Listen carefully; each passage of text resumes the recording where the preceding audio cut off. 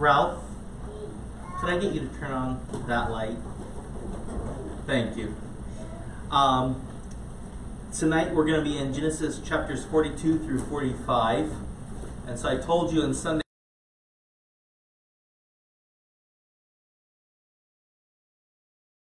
school class, and some of you chose to come back anyways. We're going to try to go quickly. Believe it or not, my notes are only about 5 lines more than for this morning, so it's not too bad, hopefully. All right, Genesis 42 through 45 is a long story, and I think it really has one big idea that it's seeking to communicate, and that is that the good that is in God's plans. The good in God's plans. And so the big idea, I think, if you were to summarize these 4 chapters, is that the believer's trials are for his ultimate good. The believer's trials are for his ultimate good.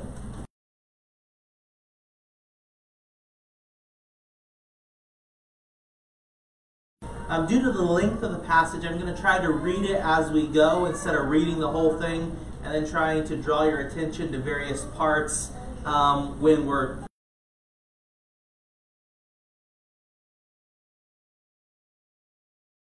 Let's go before God's throne and ask Him to guide our time and to help us to be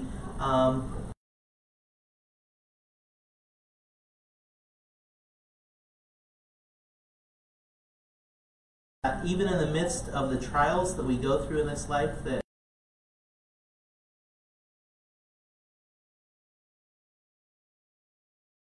we pray that we would be willing to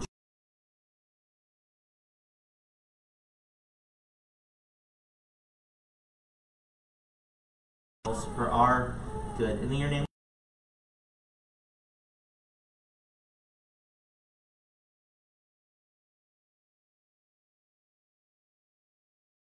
A slave, he's worked for Potiphar.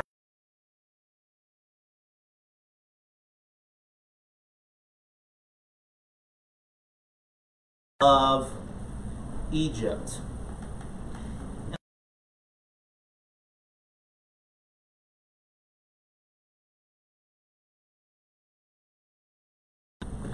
And I really do believe that Jacob realizes that there is a problem. And the problem is that this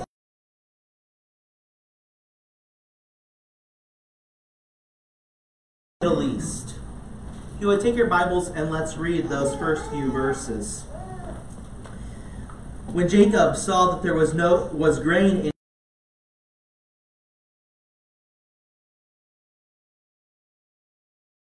go down to that place and buy for us, that we may live and not die.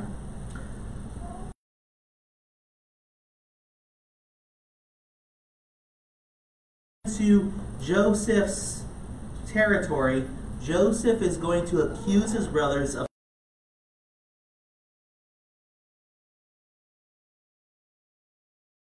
we are honest men. We are good men.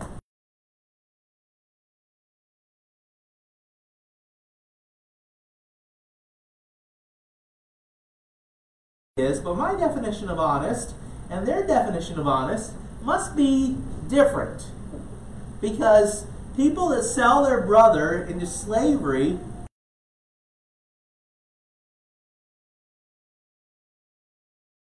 right?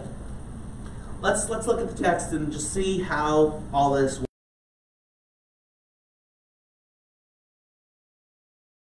Jacob did not send Joseph's brother Benjamin with his brothers, for he said, lest some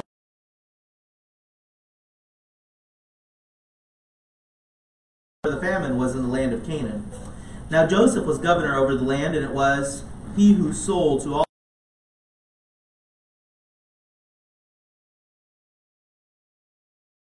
Joseph saw his brothers.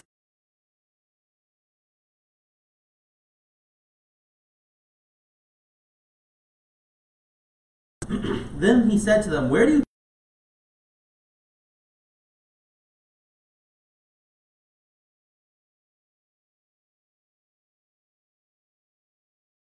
dreamed about them, and said to them, you are spies.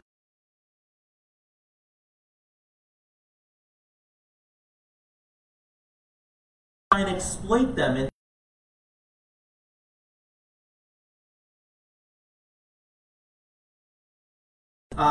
Your servants are 12 brothers, the sons of one man in the land of Canaan. In fact, the youngest is with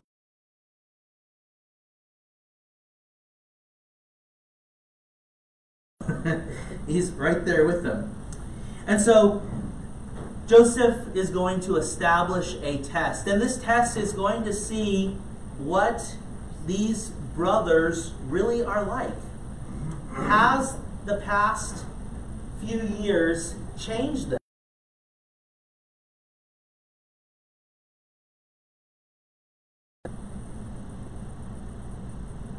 These men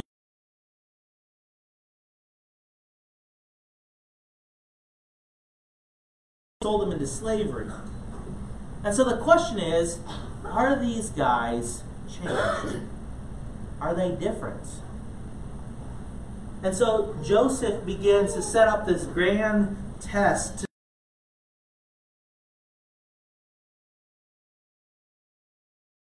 As I spoke to you, saying, you are spies. In this manner you shall be tested. By the life of Pharaoh you shall not.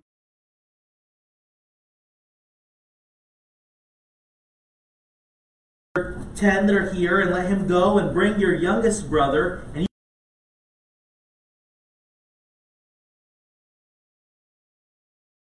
by the life of Pharaoh. Therefore this distress has come upon us. And Reuben answered them. It's almost like Reuben's like trying to, weasel his way out of being the one that's left in the prison, right?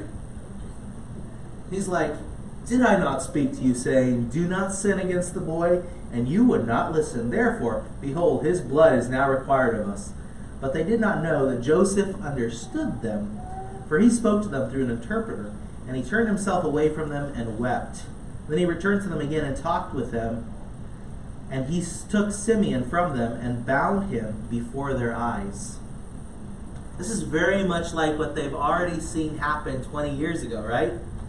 They have Joseph, they pull him out of the pit, and they hand him over to the slave traders. And what do? They're going to tie the kid up, and then they're going to haul him off. And so the 9 brothers now are watching the same thing happen to their brothers, and they're being sent home, and their brother is bound up. And as Joseph's going to work his way even more, he's going to have more and more of this actually really kind of parallel his own situation. And so the brothers head back home, and Joseph in verse 25 is going to command his servants how they're supposed to deal with the brothers before they head back home. Then Joseph gave a command to fill their sacks with grain, to restore every man's money to his sack, and to give them provisions for the journey. Thus he did for them. So they loaded their donkeys with the grain and departed from there. But as one of them opened his sack to give his donkey feed at the encampment, he saw his money, and there it was, in the mouth of his sack. So he said to his brothers, my money has been restored, and there it is in my sack. And then their hearts failed them, and they were afraid, and saying to one another, what is this that God has done to us? Once again, another illustration of the fact that these brothers are being changed. They're seeing their heart, they're being convicted for their own sin. But it's interesting, what is their response when they get their dad? Is their response to come clean and tell their dad about all their sinfulness and be like, this is what we've done, we are so horrible, please forgive us? No. When they get before their dad, they're still not giving the dad all the details. They don't really tell the dad about being imprisoned. They just tell about Simeon. It's just, they're not giving the full details. And so they're not fully come to the point where they're truly fully repentant. Then they went to Jacob, their father, in the land of Canaan, in verse 29, and told him all that had happened to them, saying, the man who is Lord of the land spoke roughly to us and took us for spies of the country. But we said to him, we are honest men, we are not spies. We are 12 brothers, sons of your father. One is no more, and the youngest is with your father this day in the land of Canaan. Then the man, the Lord of the country, said to us, by this I will know that you are honest men. Leave one of your brothers here with me, Take food for the famine of your households, and be gone, and bring your youngest brother to me, so I shall know that you are not spies, but that you are honest men. I will grant your brother to you, and you may trade in the land. Then it happened as they emptied their sacks that surprisingly each man's bundle of money was in his sacks. And when they and their father saw the bundles of money, they were afraid. And Jacob, their father, said to them, "You have bereaved me. Joseph is no more, Simeon is no more, and you want to take Benjamin. All these things are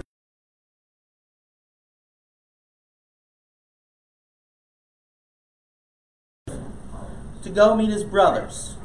All of a sudden, Joseph is no more, and the brothers all have extra cash, right? And then 20 years later, the brothers come back after being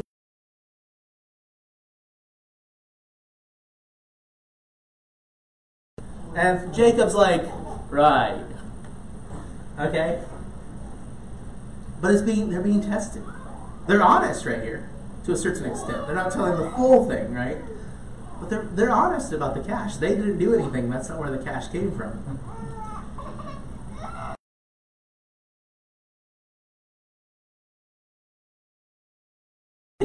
Is going to start making some pretty absurd recommendations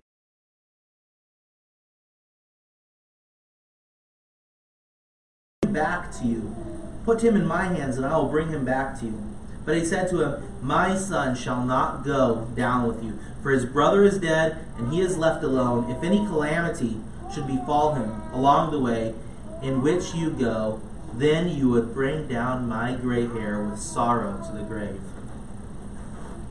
So the brothers account the situation to the father, and Reuben is seeking to earn favor with his dad, and Jacob is like, nobody's going. Maybe the famine will go away and we'll be able to eat, but for now we have food. Nobody's going anywhere. Chapter 43 resumes, and the famine is still going to be another 5 years. The famine's not going anywhere anytime soon.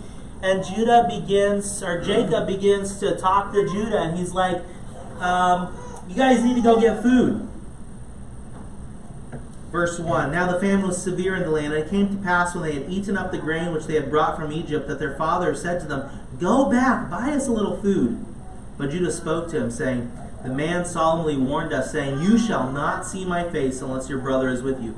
If you send our brother with us, we will go down and buy your food.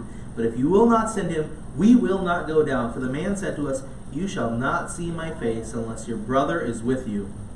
And Israel said, 'Why did you deal so wrongfully with me, as to tell the man whether you had still another brother?'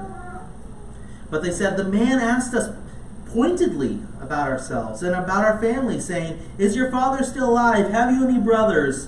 And we told him according to these words." Remember, they've been accused of being spies. And Joseph wants to know about his family.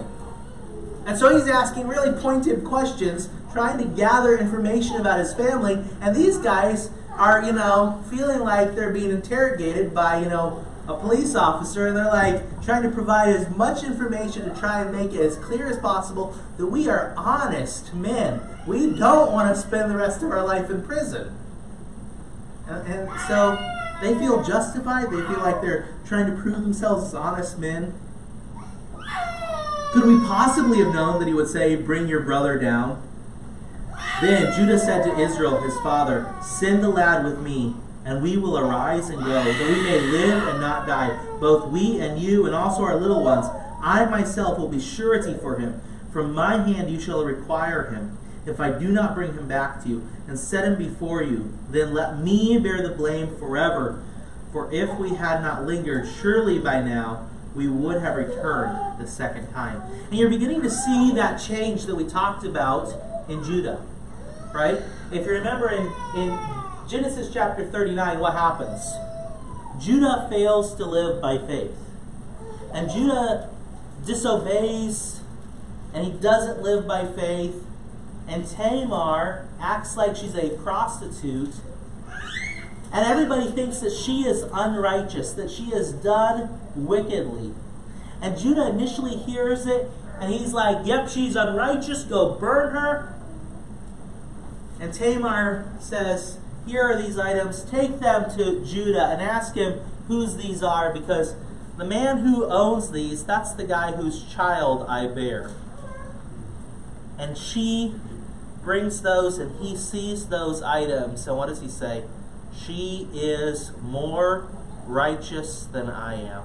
That's a turning point in Judah. Judah is beginning to learn to walk by faith, beginning to learn to live by faith. And so he's changing. And you're still seeing that change, that growth in him here. He's willing to stand up for his brother. He's willing to protect his brother. And you're going to see that continue as he's the spokesman for him and his brothers. You're going to see that growth, that change of character that is going to be worked about in this brother. And so Judah passionately responds to Jacob's plea for additional grain, and Jacob sends gifts depending on God's mercy to protect them. Verses 11 and following. And their father Israel said to them, if it must be so, then do this. Take some of the best fruits of the land in your vessels and carry down a present for the man. A little balm, a little honey, spices and myrrh, pistachio nuts, and almonds. Take double money in your hand. And take back in your hand the money that was returned in the mouth of your sacks. Perhaps it was an oversight. Take your brother also and arise, go back to the man. And may God Almighty give you mercy before the man, that he may release your other brother and Benjamin. If I am bereaved, I am bereaved. And so he sends them back. And when they get there, Joseph warmly welcomes the brothers with a feast.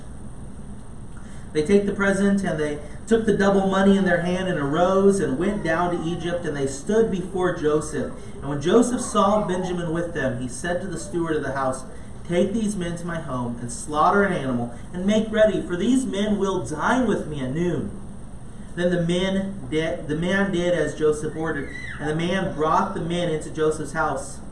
Now the men were afraid because they were brought into Joseph's house, and they said, is it because of the money which was returned in our sacks the first time that we are brought in, so that he may make a case against us and seize us to take us as slaves with our donkeys? Then they drew near to the steward of Joseph's house.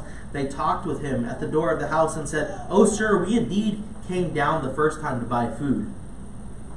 But it happened, when we came to the encampment, that we opened our sacks, and there each man's money was in the mouth of his sack, and our money in full weight.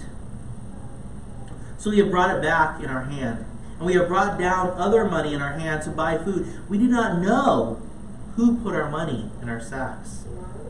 And the steward responds, and he says, peace be with you. Do not be afraid. Your God and the God of your father has given you treasures in your sacks. I had your money. Then he brought Simeon out to them. And so he responds kindly, and he points to God's mercy as the gracious provider. Joseph then comes in, and he meets with his brother. And as he meets with his brothers, what is he doing? He's still seeking to test their character. It's one thing for them all to be buddy-buddy with each other, right? Because Rachel is the favored wife.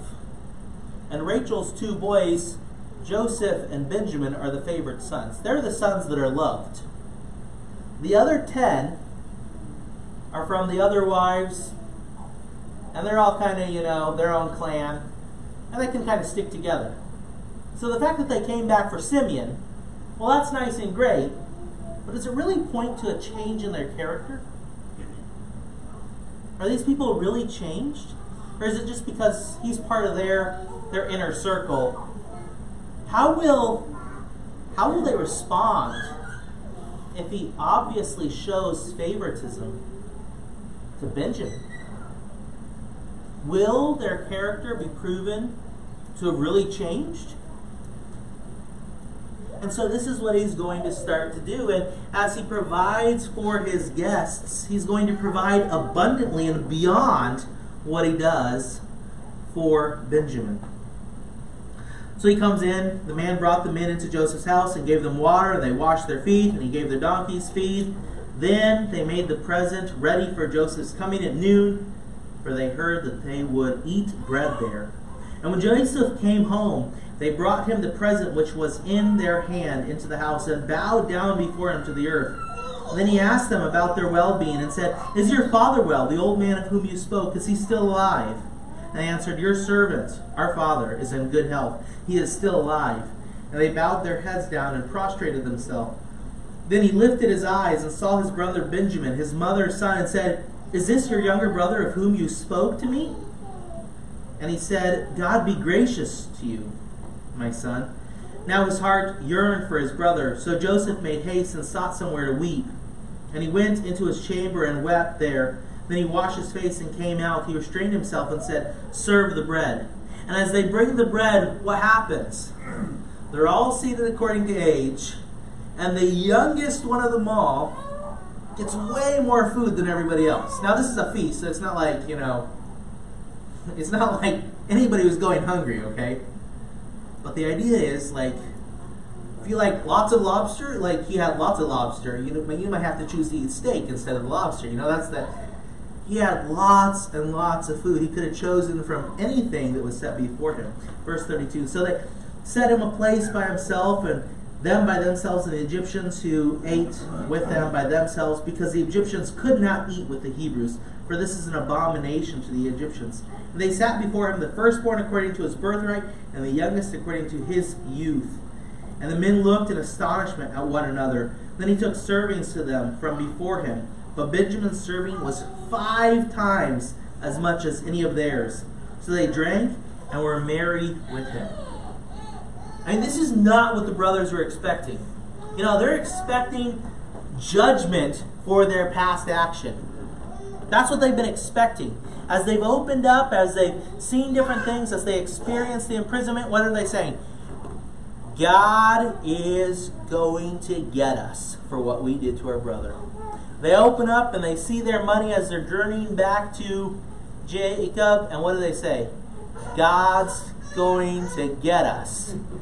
And they're afraid to go back. Why? Because God's going to get us. And here they are, eating, drinking, being merry.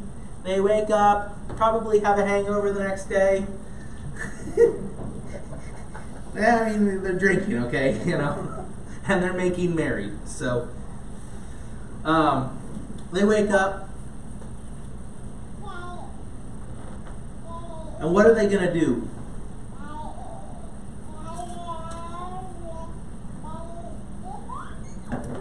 Verse 44, or chapter 44. Joseph commands, and the test is going to continue. Okay, so he's tested. If I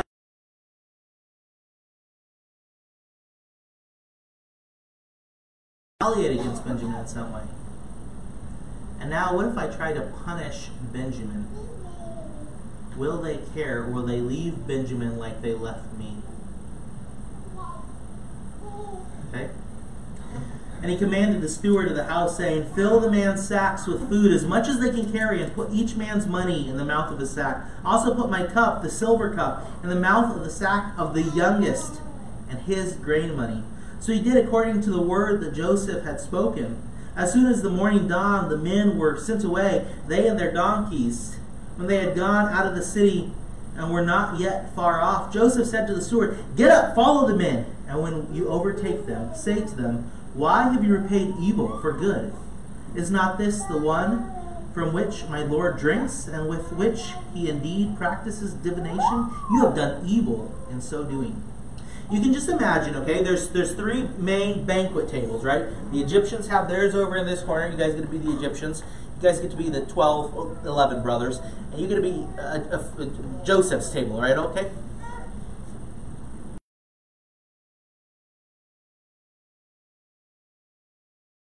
So that everybody here, especially the brothers, have seen this cup. This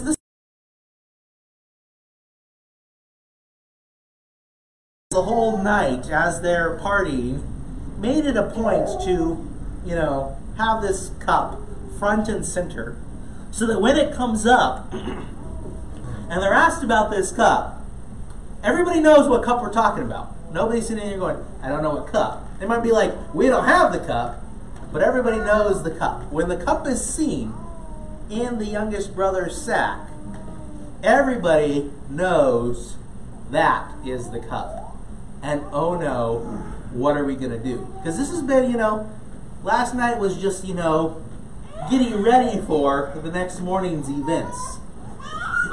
And so they come, they confront them. He says, why have you done evil? Verse 6, so he overtook them, he spoke to them these same words.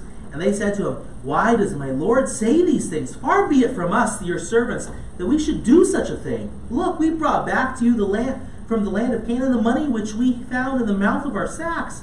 How then could we steal silver or gold from your Lord's hand? With whomever of your servants it is found, let him die, and we also will be my Lord's slaves. I mean, you don't make a promise like that if you know that you're guilty, right?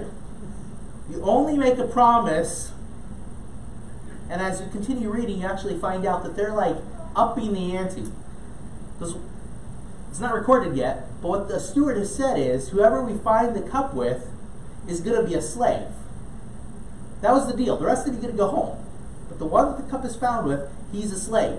And the brother's like, no, we're upping the ante. The person you find the cup with dies, and the rest of us will be your slaves. Like, who bargains like that? That's not how you bargain in a court of law, right? You're not like, I'm so innocent that if I'm proven guilty, you can do worse things to me than you're suggesting. That's a bad way to go into court. But that's what they do. And he responds in verse 10, now also let it be according to your words. He with whom it is found shall be my slave, and you shall be blameless, i.e., you get to go home. Then each man speedily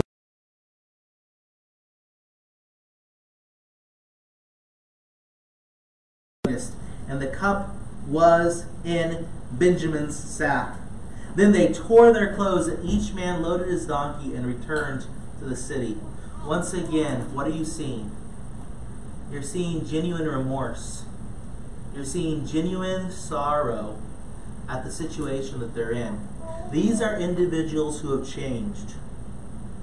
Because in Genesis 38, they're the ones that are making their brother a slave. And now the idea is, he's going to be a slave, and the rest of you are going to be free. It's the same thing that happened to Joseph. And their response is drastically different. And as Judah is going to speak and try to beseech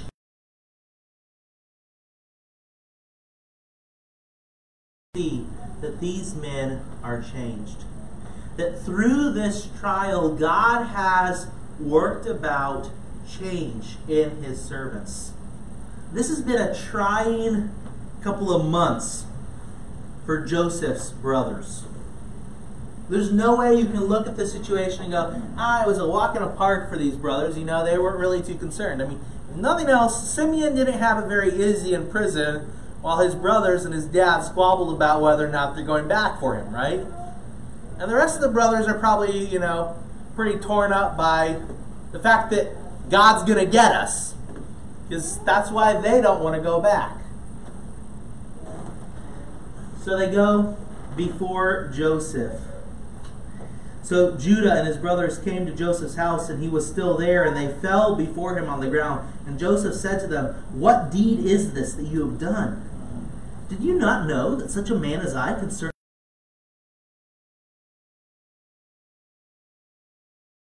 the nation to be able to understand what's happened?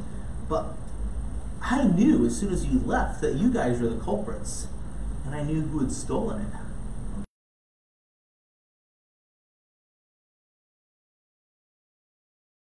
What shall we say to my Lord? What shall we speak, or how shall we clear ourselves? God has found out the iniquity of your servants. Here we are, my Lord's slaves, both we and he also with whom the cup was found. And Joseph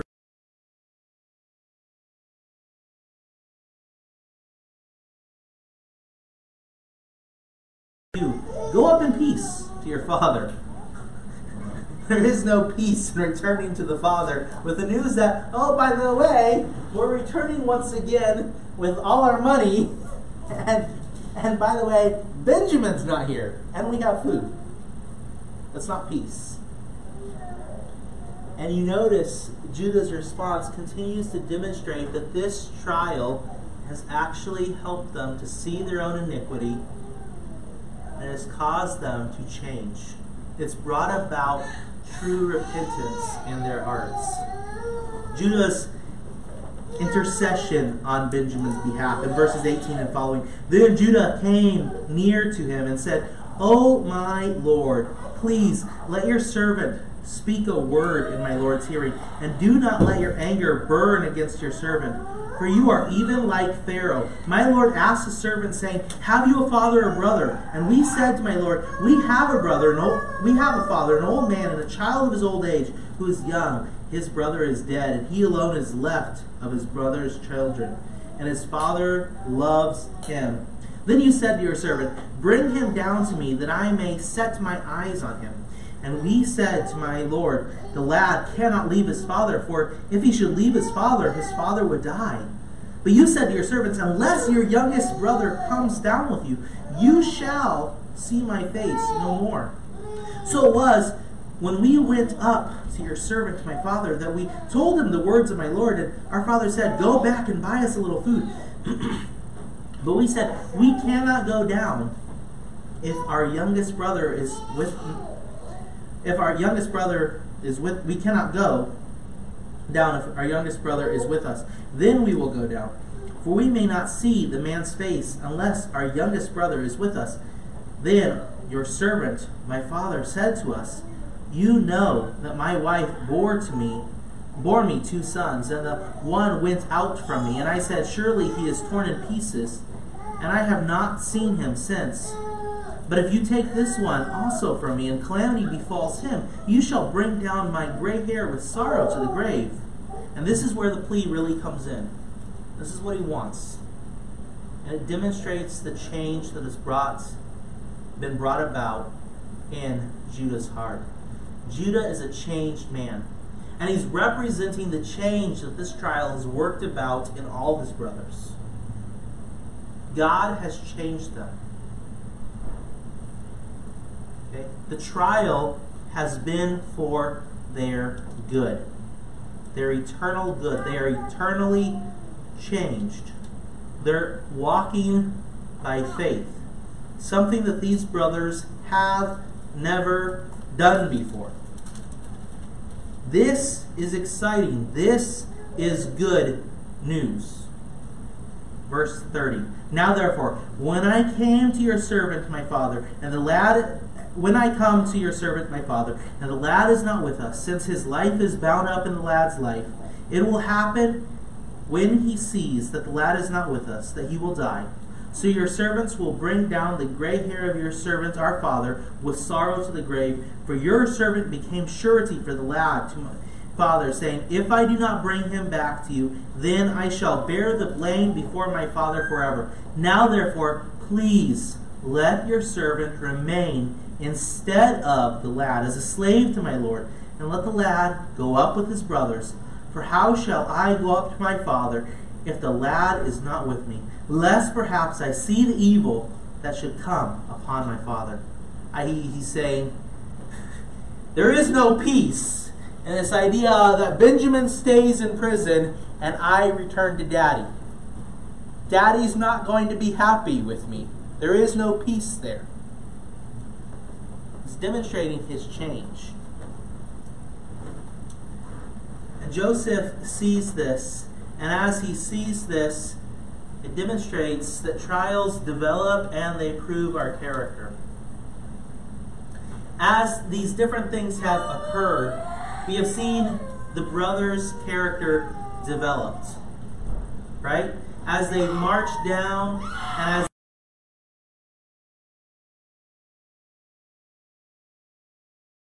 their initial response is to say, whoa, God is in the midst of the situation. We have done wrong. And it's continued in 42:28 as they open up their money sacks and they say, "What is this that God has done to us?"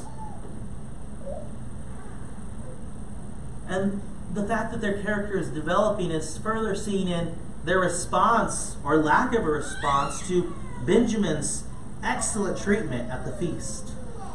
And their character is continued to be developed and shown to be growing and maturing in verse 13, when the cup is revealed to be in Benjamin's sack. What is their response?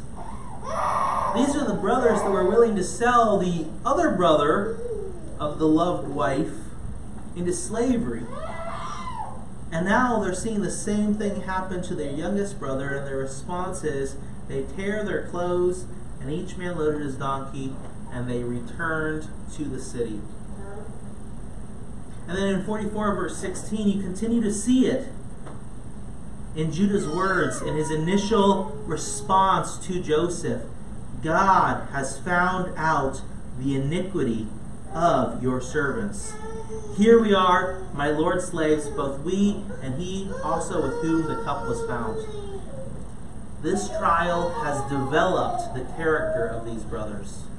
These brothers are changed. They are different because of this trial. It's produced good,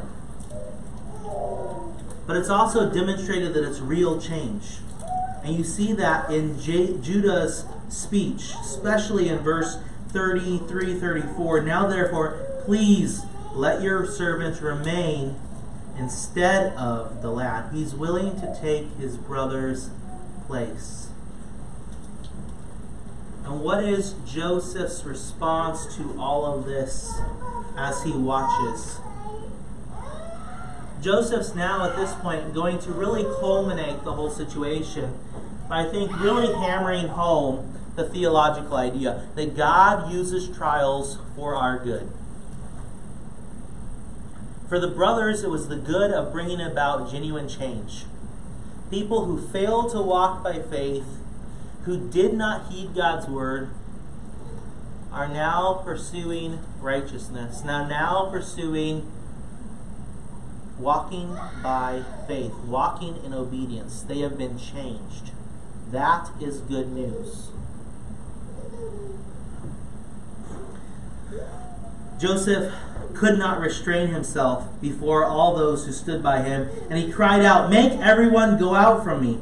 So no one stood with him, while Joseph made himself known to his brothers, and he wept aloud, and the Egyptians in the house of Pharaoh heard it.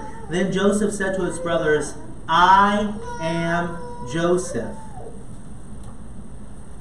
Does my father still live?" But his brothers could not answer him, for they were dismayed in his presence. And Joseph said to his brothers, "Please come near to me." So they came near. Then he said, "I am Joseph, your brother, whom you sold into Egypt.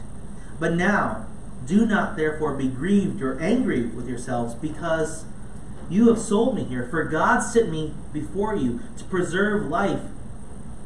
For these 2 years the famine has been in the land, and there are still 5 years in which there will be neither plowing nor harvesting. And God sent me before you to preserve a posterity for you in the earth, and to save your lives by a great deliverance. So now it was not you who sent me here, but God. And he has made me a father to Pharaoh, and a lord of all his house, and a ruler throughout all the land of Egypt." And what he's doing is he's saying, just like my trial. Because let's be honest, being away from home for 20 years, being accused of trying to rape your master's wife, being thrown into prison, and then finally for the last 9 years having the most powerful position in Egypt, isn't really a bed of roses. Right? He says, God used that trial. God had a purpose in that trial to preserve life. And the idea that the brothers are supposed to get from that is the trials, the situations that you have gone through have also worked out something for your good as well. What I went through preserved life for people. You know, they got food. The trials that you went through, though, changed you in such a way that you are now righteous. You're walking by faith. You have been changed. Your motivations, your hopes, your dreams are drastically different from the men that I knew 20 years ago back in Canaan. God has used this trial in my life to provide for people. God has used this trial in your life to change you and to make you more like God. And the same thing is true about the trials that you and I face. God is using those trials, whether we ever understand them or not, to bring about some kind of good. You may never know how God is using these trials in your life to bring about His eternal good. But what you are required to do is you're required to look at the text and to say, this is what is being taught, that God uses trials, and in His sovereign will and in His sovereign time and in His sovereign way, He uses those difficult situations to mold us and shape us and to make us into the people He wants us to be, so that we can be fit, choice servants of His. And so as you face trials, you don't back away and try to find a way out of the trial.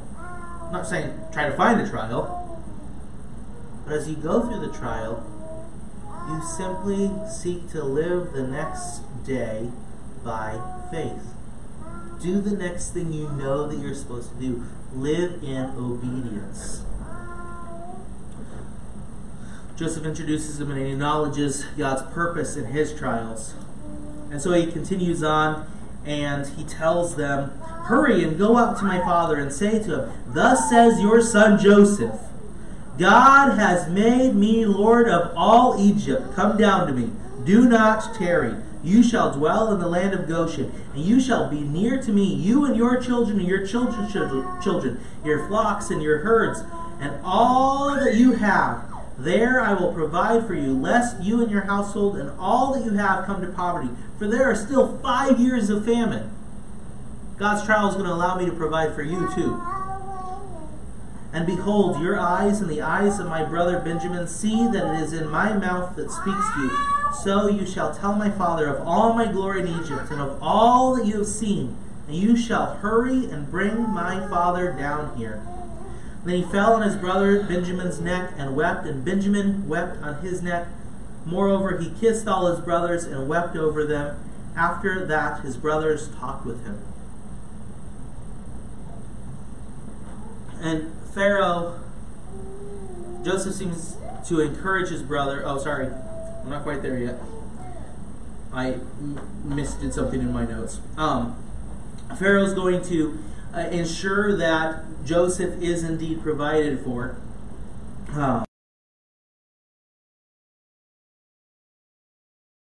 Brothers have come, so it pleased Pharaoh and his servants well. And Pharaoh said to Joseph, say to your brothers, do this, load your animals and depart, go to the land of Canaan, bring your father and your households, and come to me. I will give you the best of the land of Egypt, and you will eat the fat of the land.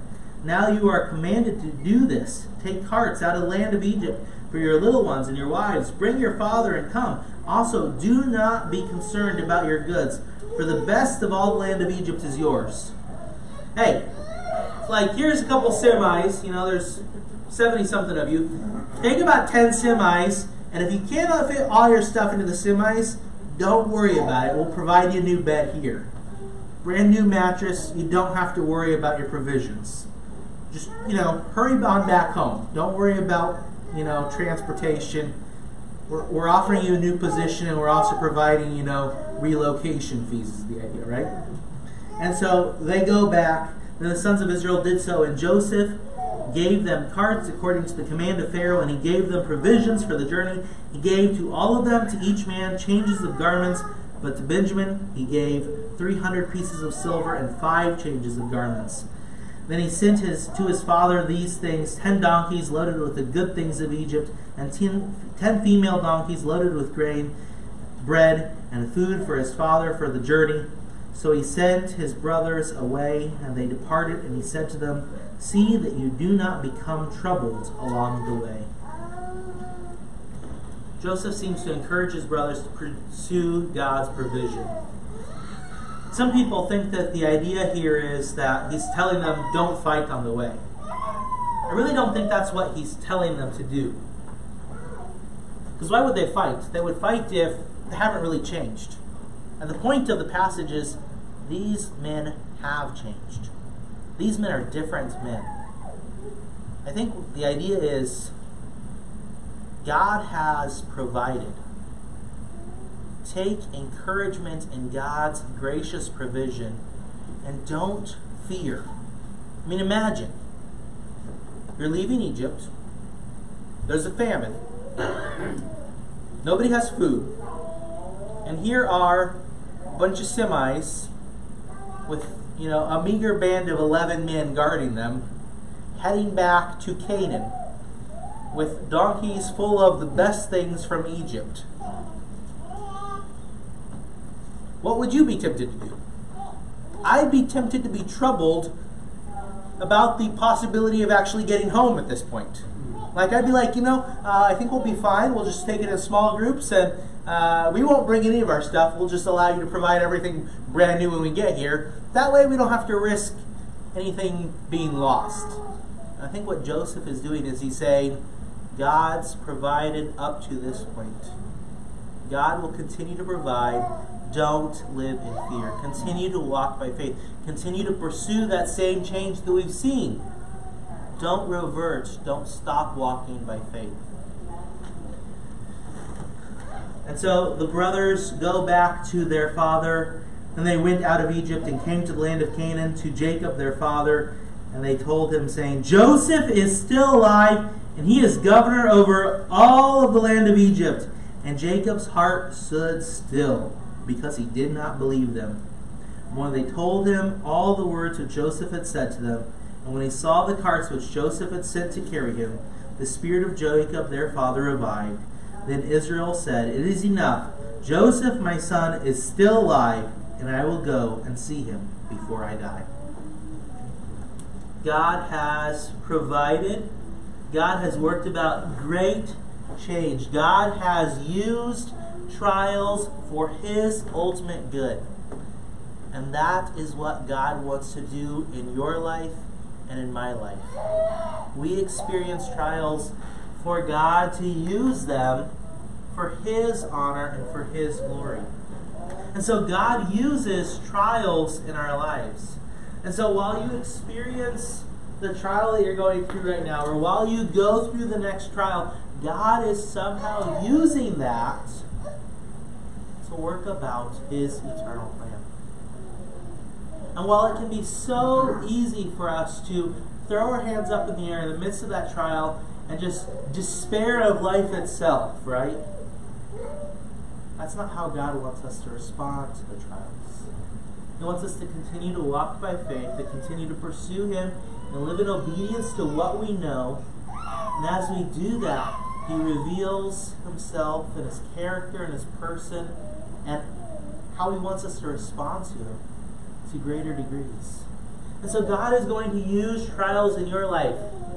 But just like He did for the 11 brothers and just like He did for Joseph, He's using those trials to bring about your eternal good. God has a purpose in your trials. And so as you go through them, it's not really your responsibility to look for the purpose. All things work together for good to those that love God, yes. But you may not know what that good is. That, yes. But you may not know how exactly it works out. And so it's not necessarily your job to look for how it's going to work out. What it is your responsibility to do, though, is as you go through that trial to continue to live and pursue faithfulness as you know you should. And to the extent that you and I do that as we go through trials, God's purpose will be accomplished, even if we never understand what it fully was.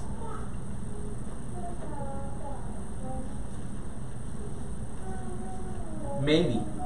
Ralph, you want to click the last click? There we go. God's plan ultimately will produce good.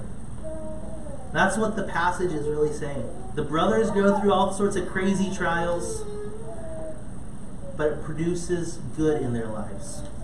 These brothers who did not walk by faith, who did not pursue righteousness, who did not pursue God, at the end of the passage are people who care about what God thinks. And they realize that God sees their iniquity and they repent. And we know that they repented because when they have the opportunity to do the same thing to Benjamin that they did to Joseph 20 years earlier, they don't do it. If they'd wanted, they could have been like, too bad, Benjamin. We'll tell Daddy. That's not what they did in 44:13. Instead, they tear their clothes, they weep, and they pack up all their stuff, and they go back to Egypt to try and make a final plea for their brother's return.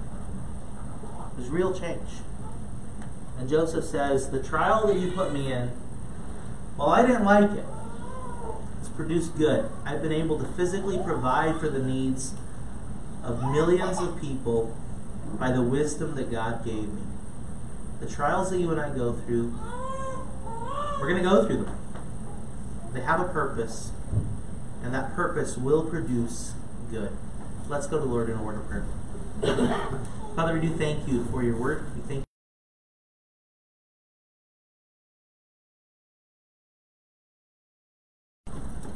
While we go through those trials, that ultimately you are going to work out your good in the midst of those. We pray that we would be willing to trust you in the midst of our trials, or in the midst of the trials that we will go through, and that as we do that, that we would walk by faith, and that we would pursue the good that you are going to produce in them. In your name we pray. Amen.